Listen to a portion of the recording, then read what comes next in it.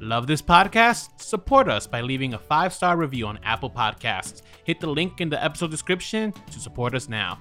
Thanks for listening and enjoy. Have you ever wanted a twin? When I was younger, I wanted a twin. Really? Yes. Why? Did you watch a lot of Sister Sister? No, I think so. This is really a fun fact about me, but I always wanted a twin brother. And I think that was me trying to come to terms with the fact that I feel genderqueer. Oh, I see. So it's like, oh, maybe it would be cool if I had if there was a boy version of me or something, but I don't think that anymore. Okay. And then now I don't want a twin. So Okay. Did you ever want to bang a twin? No. Or twins together? Because I mean, according to one of the episodes, that's the fantasy, right? Yeah, people are weird. I'm really vanilla when it comes to those kind of things. So, but I mean, if I was attracted to someone, they just so happen to be a twin, but not oh, you're a twin? Let's get it on.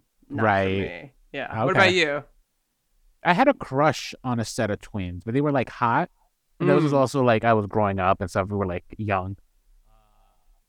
I don't know if I had the fantasy of having them simultaneously, because that borders the line of incest. So that's not my cup of tea. It's a little weird. Yeah, no, not for me. Try not to kink shame people, but just not for me. It's a popular subgenre in pornography.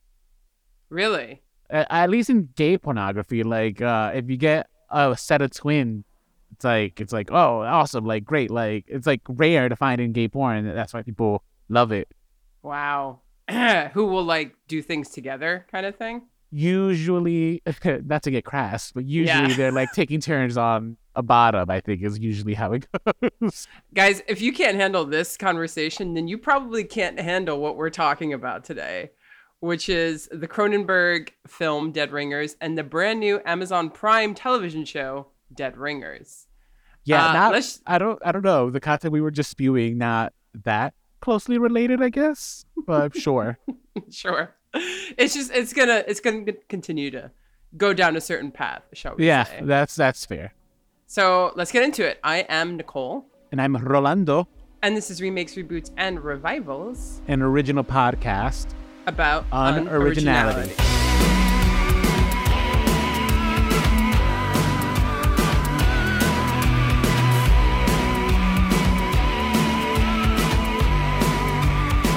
Any news before we get right into this week's episode? Actually, yes. Eddie shared with me something that I guess he wanted me to announce as news. Okay. They're coming out with a new a new Big Fat Greek Wedding. Oh, yes, the third film. I've heard of this. The third film. Can you believe? Mm-hmm. I never saw the second, and I don't know. No, neither did I. But Eddie loves my Big Fat Greek Wedding. It's definitely it's got its fan base. I remember seeing that movie in theaters. I thought it was fine. It's fine. Again, it's one of those successful indie films that we dream of as filmmakers. Yeah. They're the exception and not the rule.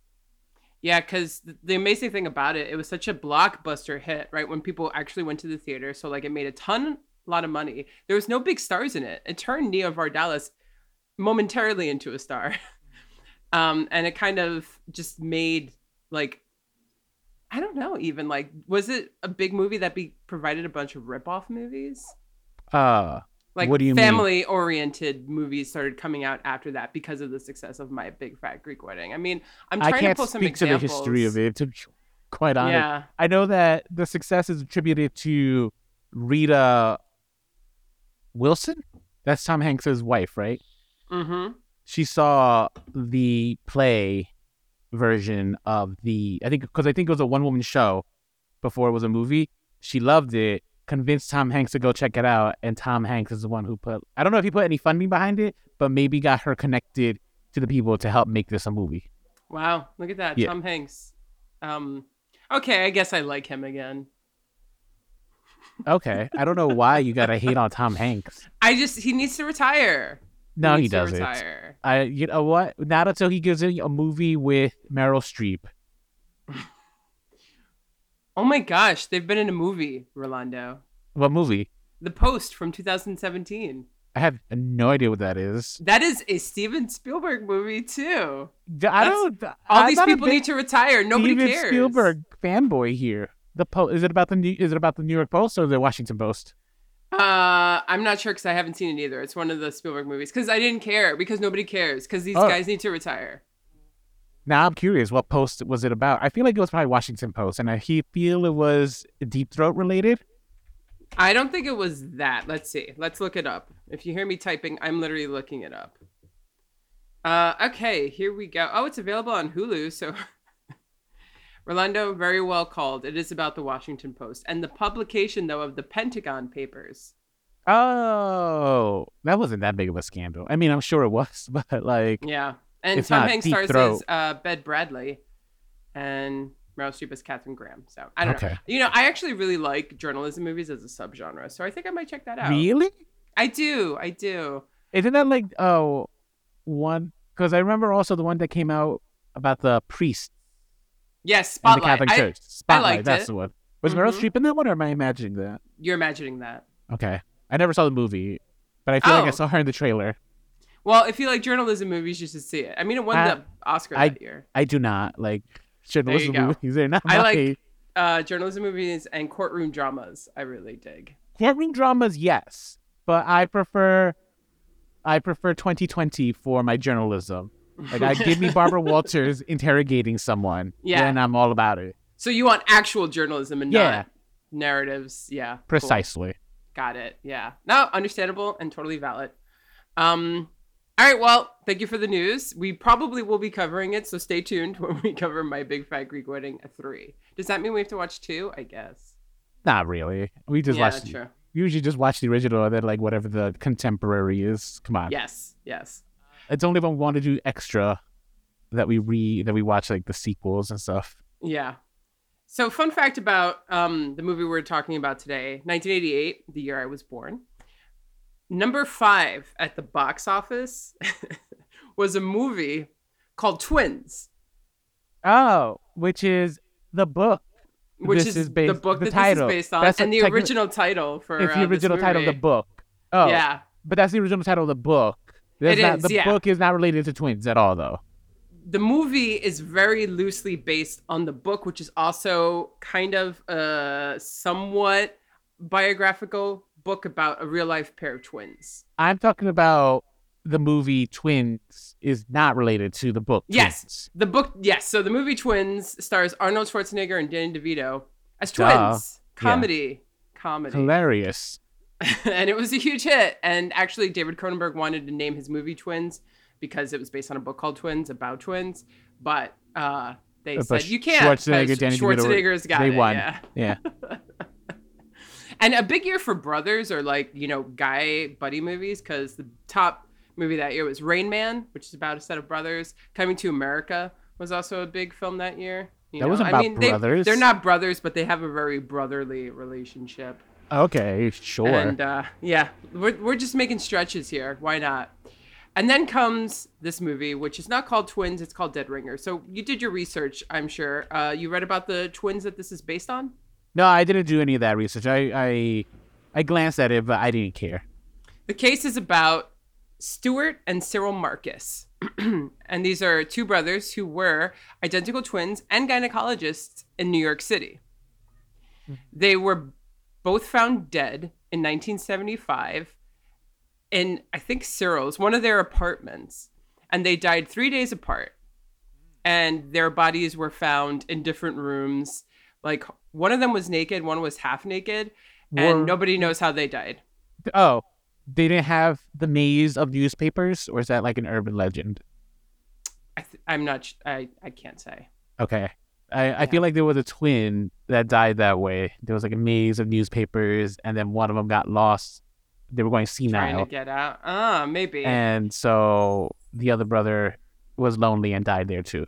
Well, they did say they were found in filth. And like prescription drugs and stuff were kind of everywhere. But one of them had like barbiturates in their blood, but the other one didn't. Well, I mean, the other one could have just like been sad and just Yeah. So many people hypothesize, like, did one of them have a mental illness? Did they do like a weird suicide pact? The strange thing too is that since they died 3 days apart, one of them was seen leaving the apartment while the other one was lying dead in the apartment. So it's all very, people are just like, what the hell was going on? So somebody wrote a book about it called Twins, and David Cronenberg eventually got to this. Now let's pause and talk about David Cronenberg. Are you a David Cronenberg fan? No, I don't know enough of his work to call myself a fan. I feel like I have seen at least one or two of his films. Did we cover something of his? We've talked about one of his films, and when we talked about our favorite movie remakes, and I mentioned that I'm a huge fan of The Fly. Oh, The Fly. Yeah, of course I've seen The Fly. Yeah, that I think is his most famous movie, and I think it's a masterpiece. It's a remake, well fucking done. It's a ding fucking dong there, to make a catch-up reference. And yeah. You don't know Ding Dong? No. Okay. He's also done other films like Shivers, The Brood, Rabid, Scanners, Videodrome. More recently, he's done films like Crimes of the Future, A Dangerous Method, Eastern Promises, and A History of Violence. And he's known for his body horror.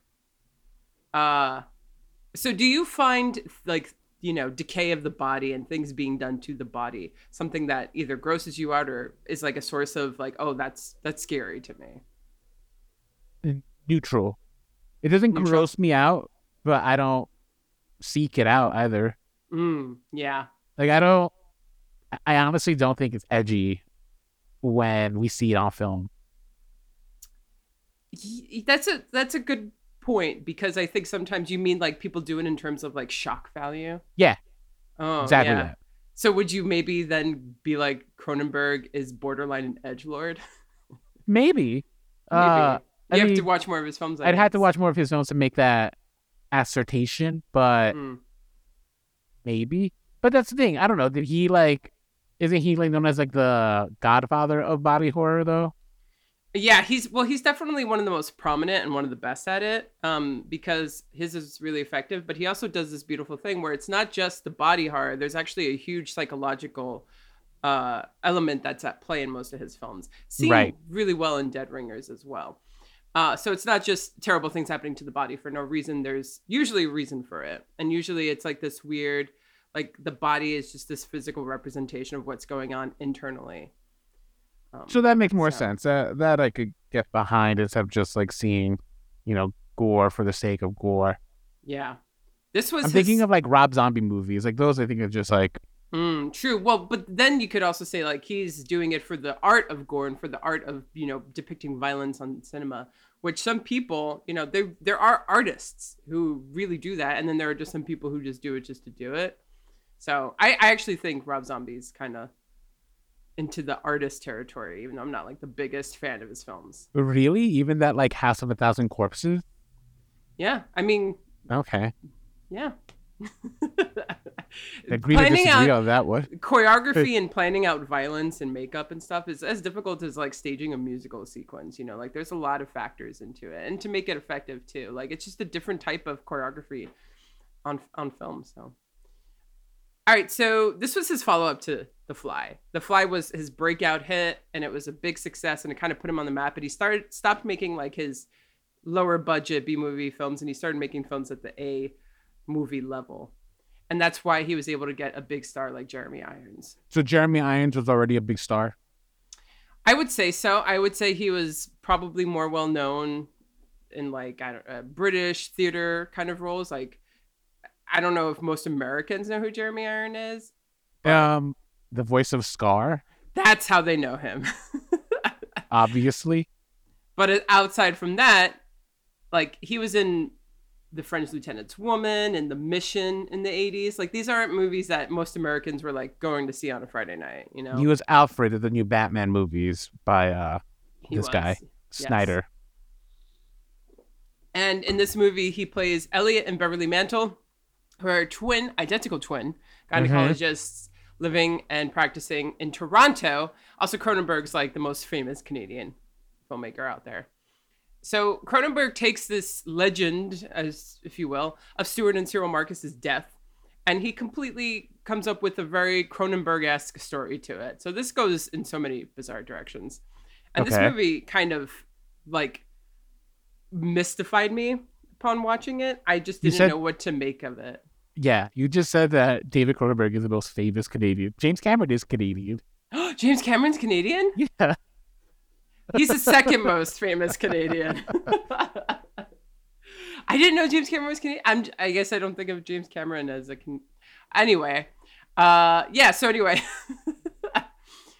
This movie mystified me upon watching it for the first time, which I did about a week ago. And I had to like do a lot of reading in order for me to kind of make up my mind about this film, because I was just so kind of taken aback by the direction it went into that I was like, I don't know. So I had to kind of do a lot of reading and stuff. But before I get into that, what did you think of this film? So, as I usually do, watch things in reverse order. I did, only because I only saw a couple of episodes of the new Dead Ringers. I necessarily wasn't sure where the story was going to go, so that caught me by surprise. I don't know. I enjoyed it. I didn't love it. I was sometimes confused, as it's hard. Jeremy Irons did his best to play two different characters, but it's just sometimes hard to still differentiate them, especially when they were both going crazy on the drugs, basically. So it's like, wait. Yeah. And then at the end, I was confused. It's like, wait, but did this guy die, or did he just take his identity and now, you know what I mean? I was very confused by it towards the end. And also, I don't know, the whole first act is about raping a woman, basically. Yeah, I mean, bring it down. Like, the whole first act is literally these two men like switching places and having sex with this one woman. I was just like, that's rape. That's sexual assault.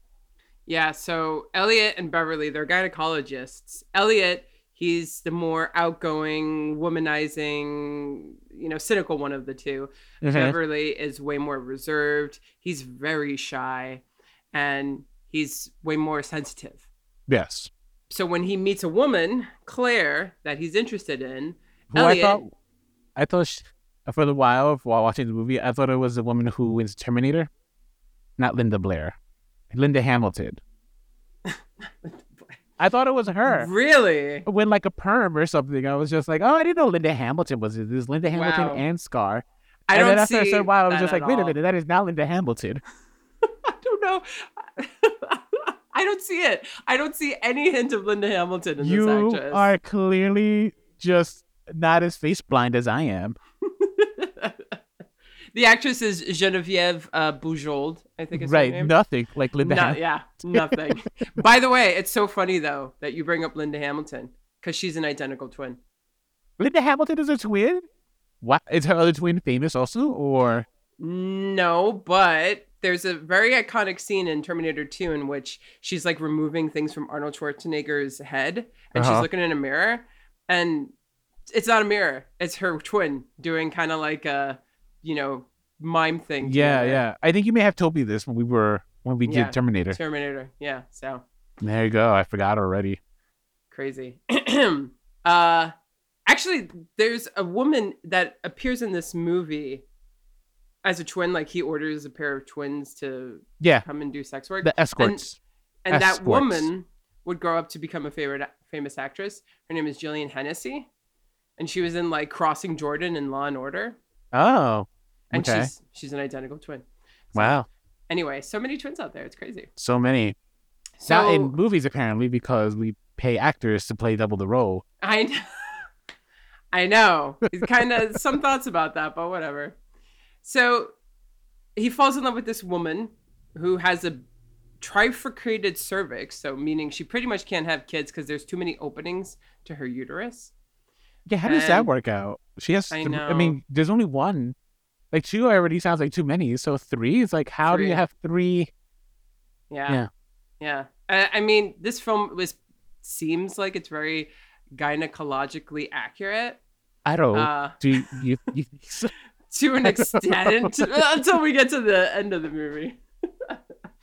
But so Beverly falls in love with her. Elliot goes and seduces Claire for Beverly, and then they fall in love. But she's too clever. She's like, first of all, she doesn't even know that they're twins. When she finds out that they are twins, Then she realizes that two of them, because she's like, wow, he's got split personality. One day he's like this, one day he's like this. And then when she realizes they're twins, it's like, these fuckers.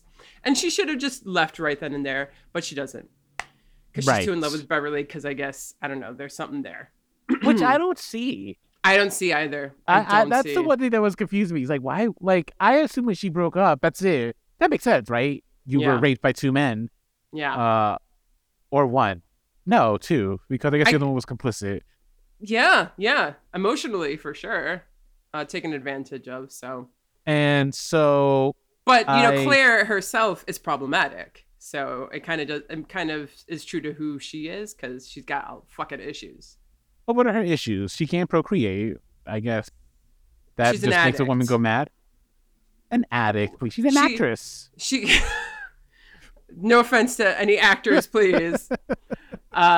She clearly has trouble with romance because she goes back to this guy, but then she also gets Beverly hooked on her pill addiction, which is essentially a heroin addiction.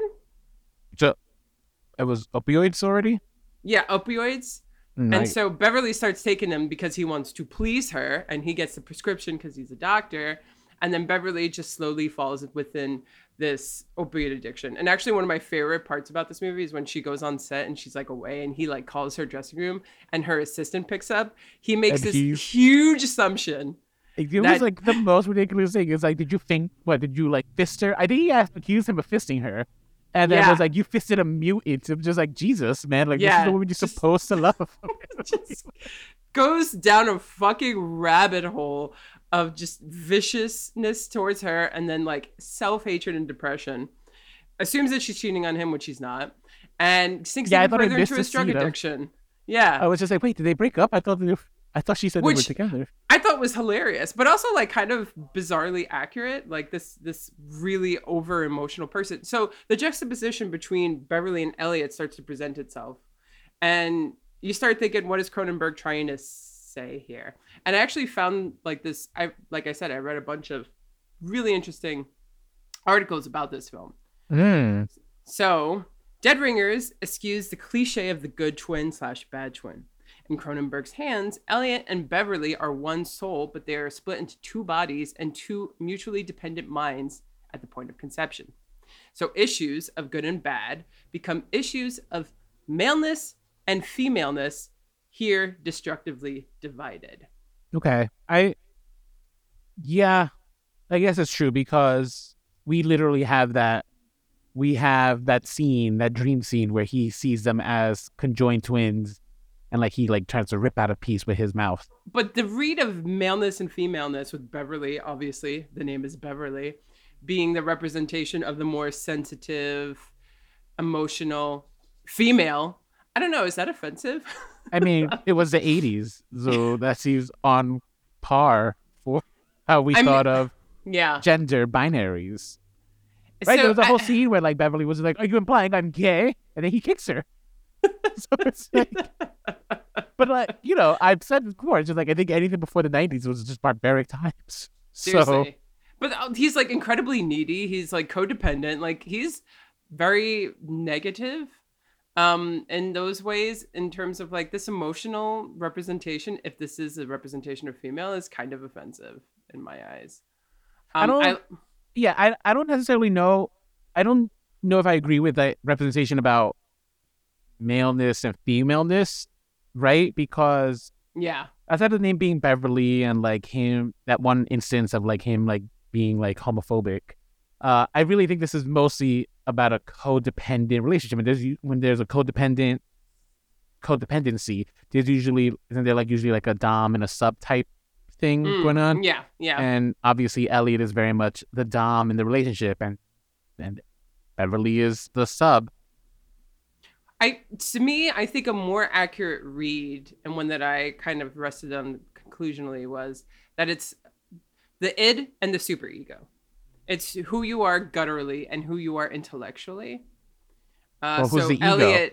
Elliot seems to be more of the visceral being who just kind of does what he pleases, doesn't think twice about things, likes to, like that one scene where he's almost encouraging Beverly to engage in a threesome with him. Mm-hmm. Like pure super id, just feels good, let's do it. Beverly's the super ego, really thinks about things through to the point of neuroticism, I'm sure, and just a bunch of things that sinks him even further down the addiction. So, and that like kind of, push and pull between what we want in our gut and what we want in our head and how they affect one another. And it gets represented quite literally, because whatever Beverly's going through, Elliot also starts to suffer from. And then it gets fantastical in true Cronenberg ways, where Beverly's addiction causes him to think that mutant women like Claire is a real threat, and he needs new gynecological tools in order to treat them. Right. And this is the most Cronenberg-esque part of this movie. I'm like, of course he added this element in. I mean, to me, the movie would have been fine without it. I don't think it added too much to it, unless maybe I'm missing some really cool metaphorical element. I don't know if you're missing it, but it didn't bother me. Could it be because you're a woman though? Do you find offense to it? Well, that's the thing. Yeah, there is like the treatment of the female body specifically here that's almost like disregarded, right? Especially, so I'm thinking of the scene where he has the patient and he's using the wrong kind of forceps and stuff, and she's like, "Oh my God, this hurts," and he's like, "Don't be." I mean, he basically says, "Don't be a pussy woman." Yeah. As I shove this up y'all pussy. Like, in my most it could be because I'm a Jeremy woman. Irons. That was a very good voice. Jeremy Thank you. Irons. It could be, honestly, just because when I hate going to the gynecologist, I hate getting pap smears. I don't think that it's natural, the way it feels, at least to my body. And also Cronenberg's movies effectively upset me in regards to what they do to people's bodies. But I think that's also why I like him and his stuff works for me. So, yeah, I think that after a while I was like, what the fuck, and kind of bothered. In both properties. To an extent. In both. Okay. In both, I was like, oh man. So I actually get very affected by depictions of harm to the body in cinema. Mm-hmm. And in real life, I am actually terrible at giving blood. I don't like to watch people harm themselves. I don't find that like particularly funny and stuff. So I'm very sensitive to body. Oh, I just had a very, very invasive medical procedure done this week. And let me tell you, like, it's just like, I get it. I'm just like, yeah, okay. Yeah, no, this is not fun. Yeah. Like, and that was with like a general anesthetic, like a not general. Yeah, like a local anesthetic. It was still like fucking, oof, terrible. Isn't being under anesthesia kind of like the best sleep ever? I was localized anesthesia. Oh, so that's the difference. I see. The localized means it's just the area. And guess what? Might as well not put anything. I had the local anesthetic for my teeth removals, and yeah, I felt all of it. You're right. So essentially towards the end of this movie, Claire returns and is like, I wasn't cheating on you. You're an idiot. And Beverly's like, oh, well, I'm too far gone down my opioid addiction. So why don't you just kind of like join me and be toxic for me? And then Elliot starts to suffer from it when Beverly starts recovering. Right.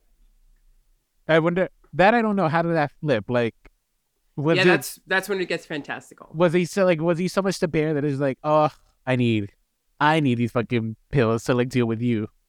It did come on kind of out of nowhere, honestly. Well, they lost.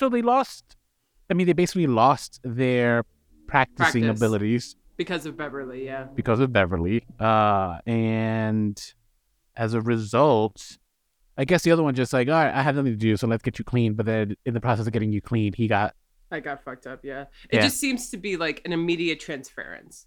It leaves one to go to the other, which is why it seems to be this commentary on, the super id and the ego, and how maybe something might not be affecting you physically, but then it will stop bothering you intellectually or vice versa. But that is, again, that's a metaphorical read. Yeah. Which may or may not be accurate. So I mean, I think the guy, the thing that you just read actually was interesting about one soul, two bodies kind of thing. And I guess that, I don't know. Yeah. Maybe. Well, They are also kind of sociopathical because the movie begins with them as children, and they look at people as not human beings, but more so kind of like people that they can experiment on. Like they approach this girl and they're like, "You want to have sex with us? We want to see how it works." And she's like, "You guys are freaks, leave me alone." And then it cuts to them playing gynecologists on a Barbie. Yeah. So like they're kind of fascinated with what bodies are. Like they don't even understand how bodies work, particularly women bodies. And they just want to kind of take it apart and study it. So it's maybe that is what it is. Yeah. Yeah. And that's why, like, when I said this film mystified me, I'm like, there's a lot to unpack here that I really got to think about. So although it's not my favorite Cronenberg film, I would recommend you watch this film. And probably if you're interested in this, watch other Cronenberg films, because most of the time they will affect you in this way where you're like, what the hell did I just watch? Yes. Only speaking as I've seen The Flies. Yeah, and this now. So Jeremy Irons' performance, yay, nay? I liked it. He did good. I mean, I agree that it was hard to tell the difference sometimes between the two. But if the read that you gave me is accurate, right? The two bodies, one soul, that would make sense then. As to why it becomes difficult to give the read. Yeah. What do you think of the death scene when Elliot died? Elliot died, right? Yeah, Elliot dies first, and he willingly gives himself up in like a opioid-induced frenzy to be kind of sacrificed for Beverly. And Beverly wakes up, and he's just like, Ellie, and he just like kind of like a child lost, in a pile of filth. Which I was like, okay, now this is if this is David Cronenberg's explanation for what happened to Stuart and Cyril Marcus, like wow. But I was expecting to see some of that brutality, because you mentioned it was a Cronenberg film movie, so I kept expecting it's just like, all right, when are we going to get some actual gross body horror? True. Well, actually, so I thought I'm so glad you brought this up, actually, now that I think about it. He leaves the apartment, right? Mm-hmm. Right. He goes to a phone booth, and he calls Claire, and Claire asks him, who is this? And Beverly doesn't say anything. He hangs up and he walks back to the apartment and dies in Elliot's arms. Honestly, this theme of being two souls in one body, or split into two bodies, one soul into two bodies, I said it backwards, speaks so true with when he's confronted with who is this, because he's no longer whole. He's half. He can't even answer the question as to who he is. And that's the thing. It could be Beverly. It could be Elliot. We don't fucking know. Yeah, so maybe that's what confused me at the end. Because when she says, who is this? I thought it was just like, wait, is he like, was everything that we were experiencing just like a manic, like drug-induced hallucination, and like it wasn't even real? That I was a little confused by that. Yeah. Because that doesn't seem like the natural response that you would get, especially if she had a relationship with this guy. You know what I mean?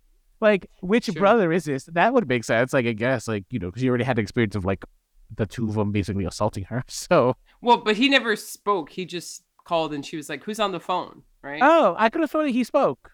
I don't remember actually. I could have swore he must have. You may be right. Yeah, I can't recall 100%. But yeah. Yeah, I mean, it's really interesting. And also when they die, okay, spoiler alert, they die in each other's arms. Oh, it's a movie from the 80s. Yeah. You never really see the disfigurement of Elliot's body. So perhaps it wasn't. Yeah. So it leaves enough room for like what actually happened there. So very interesting film. Bloody, and like it looked like he was split open or something though. It did. You didn't see it. Looked like it was like sort of like it was like almost like a surgery gone wrong. When he's on the table? Yeah. Yeah. No, yeah. I was like, wow, Cronenberg is going to stay away for this moment. Okay. The horror in our mind is better. I was expecting like for a horrific close-up or something, and nothing. It was just like, oh. Way to cock tease there, Cronenberg. Yeah. So, again, really interesting film. Would definitely see it if you're interested in it. And if you saw the new series and kind of want to see the inspiration for the new series, you should check it out. But do not expect the same thing, because Alice Birch, when she developed this, was like, yeah, we're going to take Elliot and Beverly Mantle twin gynecologist thing, and we're going to totally go run with it from there. Yeah. And almost everything changes. The big thing is that Elliot and Beverly are no longer women. They are now, no longer men. They are women. I'm about to say something. Well, I'm pretty sure they are women. Yeah. So they're women, and they're played by the hottest girl ever, Rachel Weisz. Who I confuse with who played Talia in The Dark Knight Rises. Marion Cotillard. Yeah, that's who. That I see. Okay, see, there you go. There you go. Not and always wrong. Both are beautiful women. They do kind of have similar features. Rachel Weisz looks like she could be related to Kate Winslet. Am I wrong? I don't see. I could see Kate Winslet playing this role, though. Oh, I could definitely see Kate Winslet. There's a lot of actresses I could see playing this role. Yeah, but what did we think of Rachel Weisz in the role? I actually liked her a lot in this role. I could definitely tell when it was, for the most part, Beverly and when it was Elliot. Now, they had a huge thing where Beverly's hair is always up and Elliot's hair is always down. That is a visual tell. There's a visual tell, but the embodiment of the characters was different. The way she spoke with more confidence and whatnot as Elliot. Well, yeah, Beverly had more of an accent. Yeah, okay. And Elliot was much more street. I guess, like not a Cockney. I don't know. She just felt more like she'll curse. She wouldn't be as proper. Yes, there you go. Very proper, almost kind of cold was Beverly. Right. So they're twin gynecologists, and they're practicing in New York, even though they're British. And they're highly successful to the point where they want to develop their own birthing center. Right. They're trying to go after like a Sackler-like family, the Parker family, to help them fund this birthing center. Mm-hmm. Which they do get after the first 2 episodes. And it's just kind of about... how would you describe it, Rolando? Okay. At least from what I've seen, the show focuses on 2 gynecologists who have this relationship with the female body. One believes in the work the female body does of bringing life into this world. The other one believes we don't need the female body for that. We can create life in a lab. And so they both have 2 very differing views on how they want to run a new medical birthing center. But that's why they need all this money. We see the horrors of their jobs and how it affects them. And they both believe that each of them individually believe that they are the solution. So interestingly enough, unlike the film, this whole two bodies, one soul isn't as present here.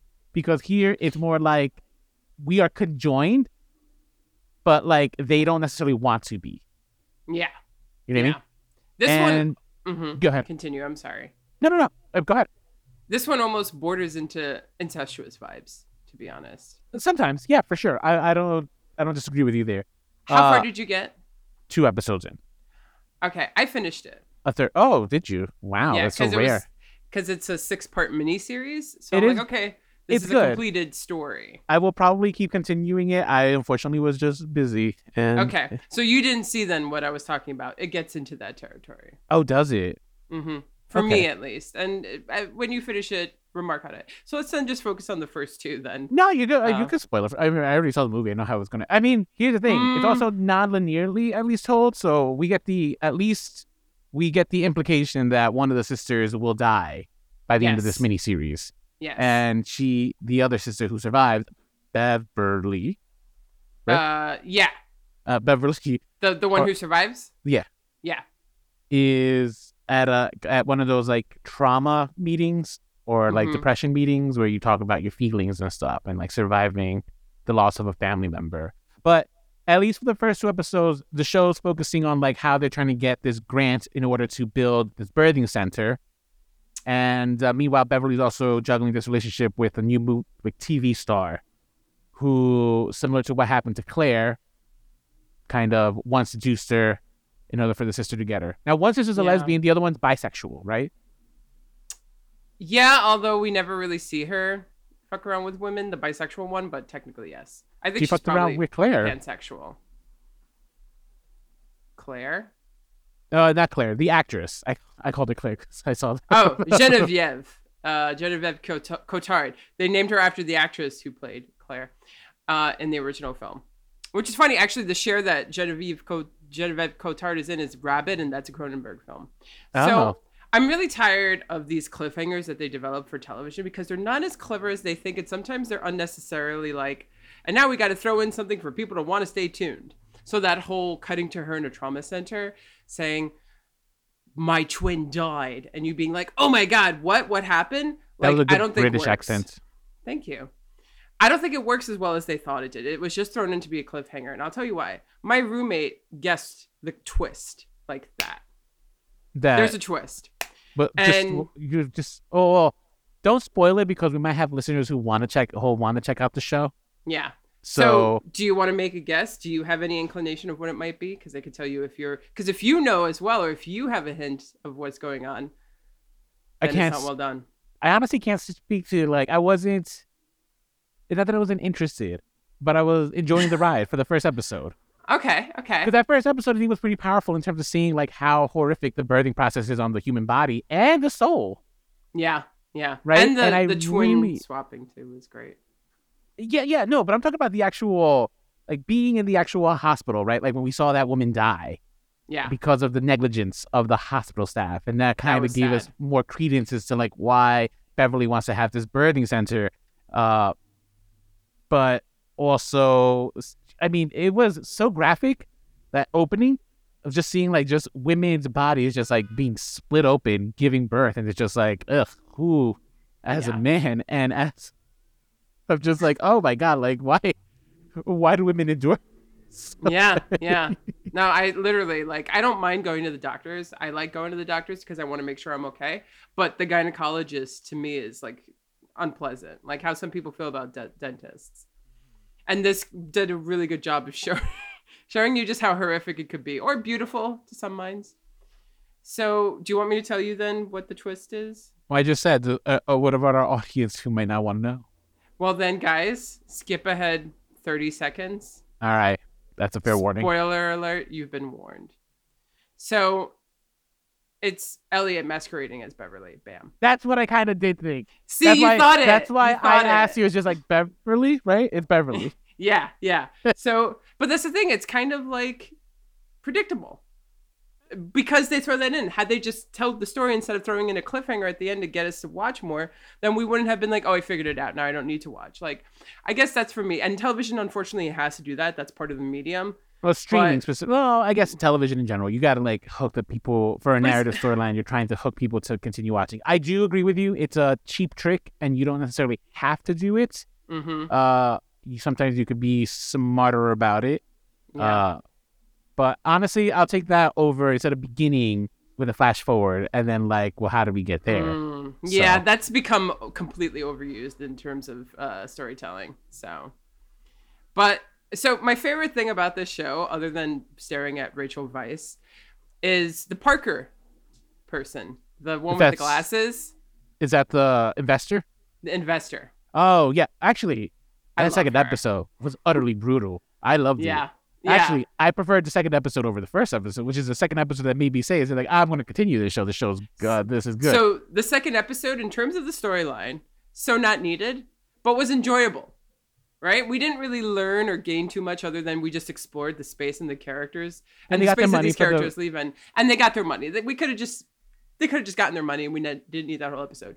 But to stay with these rich people, like this incredibly rich people and their dynamics and the games that they fucking play was so fucking fascinating. But so many things that Susan said, I was like, I want to hate you and I can't. Oh, yeah. You're right. Yes. Rich bitch. And she just delivered her lines beautifully. She was good. Does she les out with Beverly, or does she les out with... I could see her lesing out more so with Elliot. That's what I said. So Elliot's not bisexual. We don't see her, like, getting it on. So I thought the two of them would at least get it on. It looked like they had, like, that sexual chemistry. No. Oh. Yeah, right. I know. What a bummer. Yeah. But there is Genevieve Cotard, this actress that Beverly has a crush on. So Elliot gets her for Beverly, but then Elliot becomes jealous that Beverly's falling in love with some other woman. So again, weird incest vibes. It goes into these whole directions, but I will tell you, after completing 6 episodes, I stand by the fact of what I think about most television shows, which is this would have been a stronger film. It just, too many elements got added that didn't need to. Now, you remember in episode 2 when we cut to Greta? And Greta's picking out things from the trash and putting them in bags? Oh, that the maid? Yes. Yeah. What about that? it? That doesn't get explained until episode 6, and I just did not care for the way that it just felt so fucking thrown in.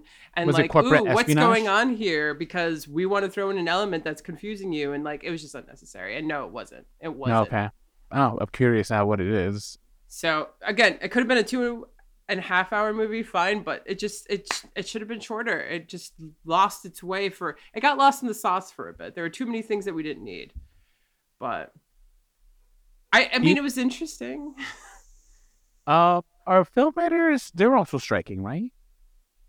Yeah, everyone and who's a member of the WGA is on strike. Right. Yeah.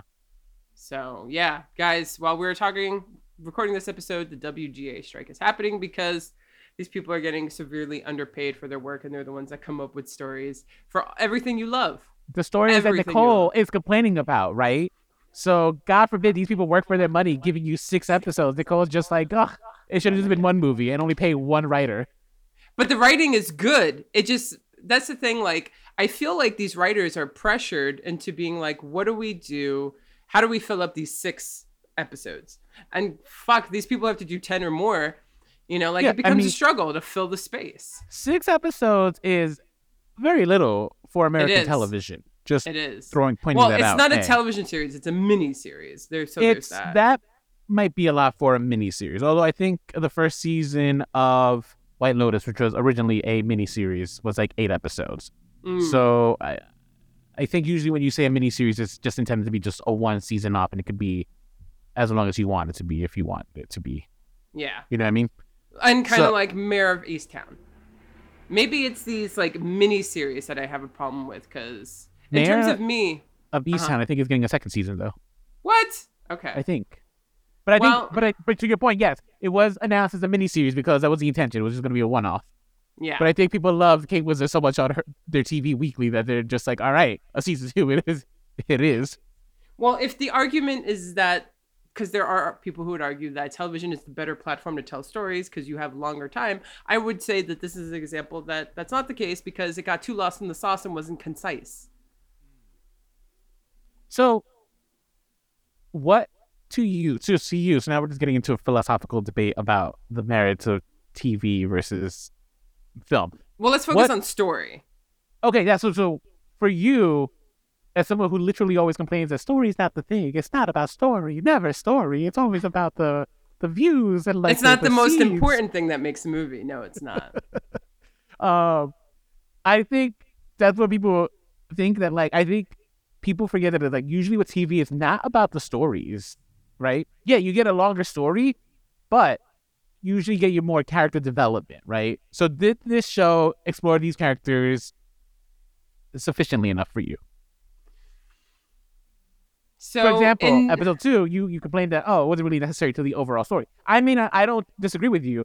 I don't disagree with you, because if the only thing that we need to get out of that was the fact that they got their money, what was that episode for? It was for me to see more so like just how Parkers.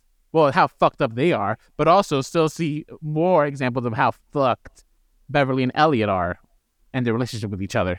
Yeah, I mean, I guess it depends on whose character is getting developed and whose I personally, I guess, in this case, would deem as important to the overall story, or as in terms of what I think is important to my enjoyment of a piece. Sometimes these shows have too many characters and do too much character development to the point where they want you to connect with every single person, but then it lags and it lags and it drags. Kind of like Lost, where everyone had a flashback to their life or whatever, and then they just kept adding new characters, and everybody kept getting that, and like it developed so much fucking character that they forgot about what was happening on the island. Right. Well, I think Lost, the other problem is that it was network TV and you had to fill up 20-something episodes per season. Which is also why Right. why I say television's a problem, because then, you literally said it. We have to fill this up, so let's just add unnecessary elements, and then you get, like I keep saying, lost in the sauce. Right, but we've gone to streaming where like it's a lot less though. So it is a lot less, and that's yet still too much for you. This 6-minute episode, I wish you would finish it, because this character of Greta and her element there, I thought didn't really give me anything. Okay, it wasn't developed enough for me to connect to it, but in a way, the way that they did develop it just kind of felt bizarre, and like, why was that in there? What was I supposed to take from it? Personally, although I found it to be moving in some regards, I also found it wholly unnecessary. Yeah, and look, I'm only playing devil's advocate here because we have actually watched some shows where I was just like, oh, this probably would have just been better as a movie. Grease comes to mind. Yeah, right. I think that one's just like, okay, this is perfectly adequate, but it could have been just a movie. We didn't need it as a show. It happens. So there you go. No, for sure. I mean, but you would continue watching this? Probably. I do think that Rachel Weisz did a great job. She was great. Yeah. Yeah. Now, where do I know Rachel Weisz? Am I supposed to know where she is? The Mummy, maybe? No way. She's the Mummy girl? Yeah, she's the Mummy girl. She has aged miraculously. I know, for a white woman too. I mean, she's kind of like a queer icon. This is her third, maybe fourth time playing a bi or gay character. And I just love her for that. Good God. Wait, no way. The Mummy was what, 90s? She was what? 1999. Like, she was in her 20s. So how old is she? She's in her 40s. Oh.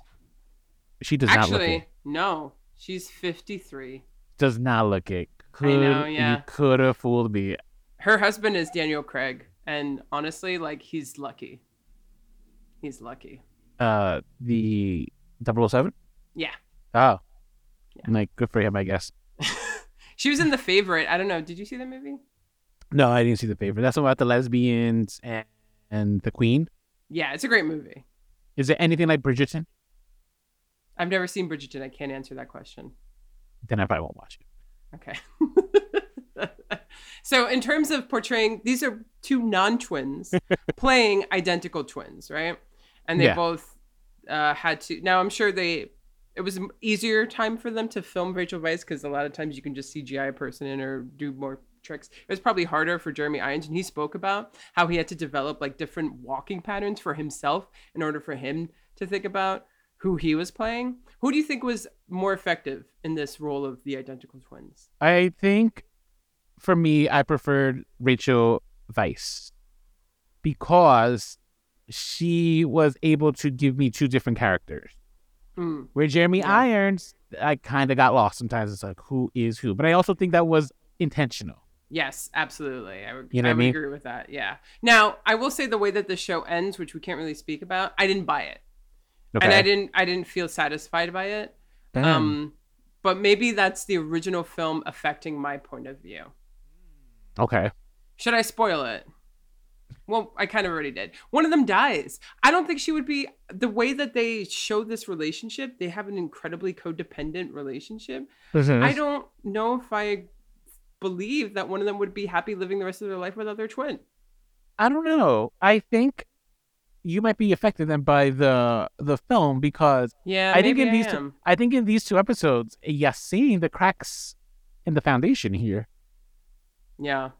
I think these are two, at least from these two episodes, I think these are two women who absolutely detest each other, but are conjoined because they're sisters. And I think once that bond is broken, it's just like, oh, thank God, you know?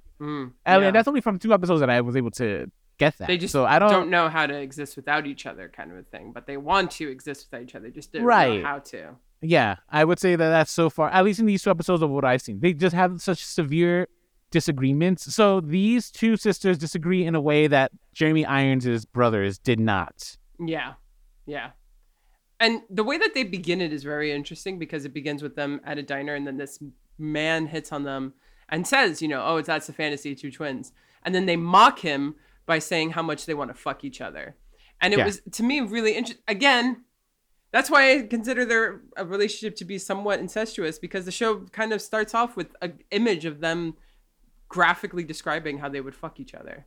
Mm-hmm. But it also shows you that they're kind of sociopathic too. Right. Both of these pieces do not portray identical twins in a good way, guys. Did Rachel Weisz talking dirty do it for you? Oh yeah, I kind of loved it the moment it started. So,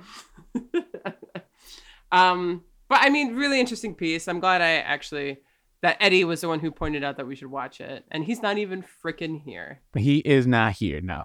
Is he watching it? He is watching it also. Can I say my main complaint about the TV show though? And I don't know if this has to be true because I watched it on 2 different devices. Oh. The show is too fucking dark. And not like tone. I'm literally talking about like the cinematography.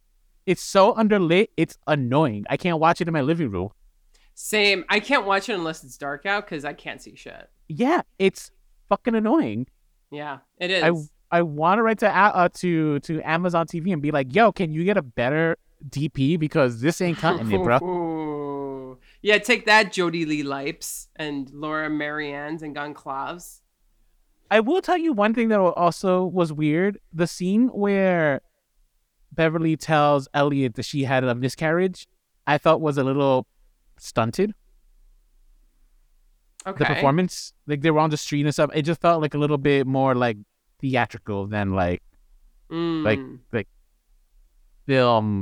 or television quality, in my opinion. Those are just my observations from this. But mostly, the biggest gripe I have is how I can't see shit in this show.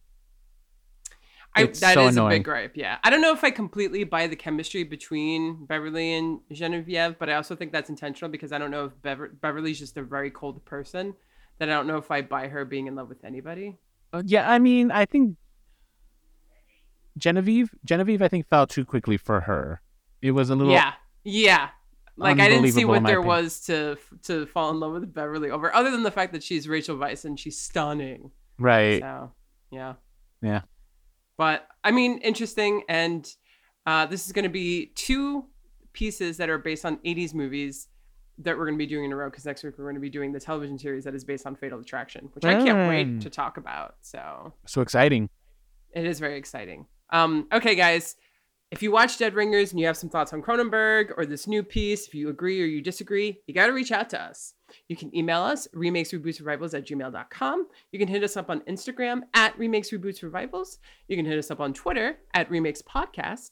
You can also search for us on Facebook and YouTube by searching for Remakes, Reboots, Revivals. And if you're listening on a podcasting platform, please go to our page, follow us, subscribe, rate, and review if you are able to let us know what you think. Mm-hmm. I think I've got that down to a T. Like you do. That's why you do it. Yeah. I stumble through it. Well, like we said, next week is going to be Fatal Attraction. And then the week after is going to be Dungeons & Dragons, which I look forward to listening to on my flight back from Paris. You listen to episodes that you're not on? I listened to when you guys did the one when I was at Disney. Was that Superman? I think it was Superman. Yeah, I did. We were just reading the hotness, which... Yeah. Because I mean, I love you guys. It's like hanging out with my friends. So, Yeah, I don't listen to episodes that I'm not on. I know. It's one of my favorite things about you. Thank you. All right, guys. Well, until next time, stay unoriginal.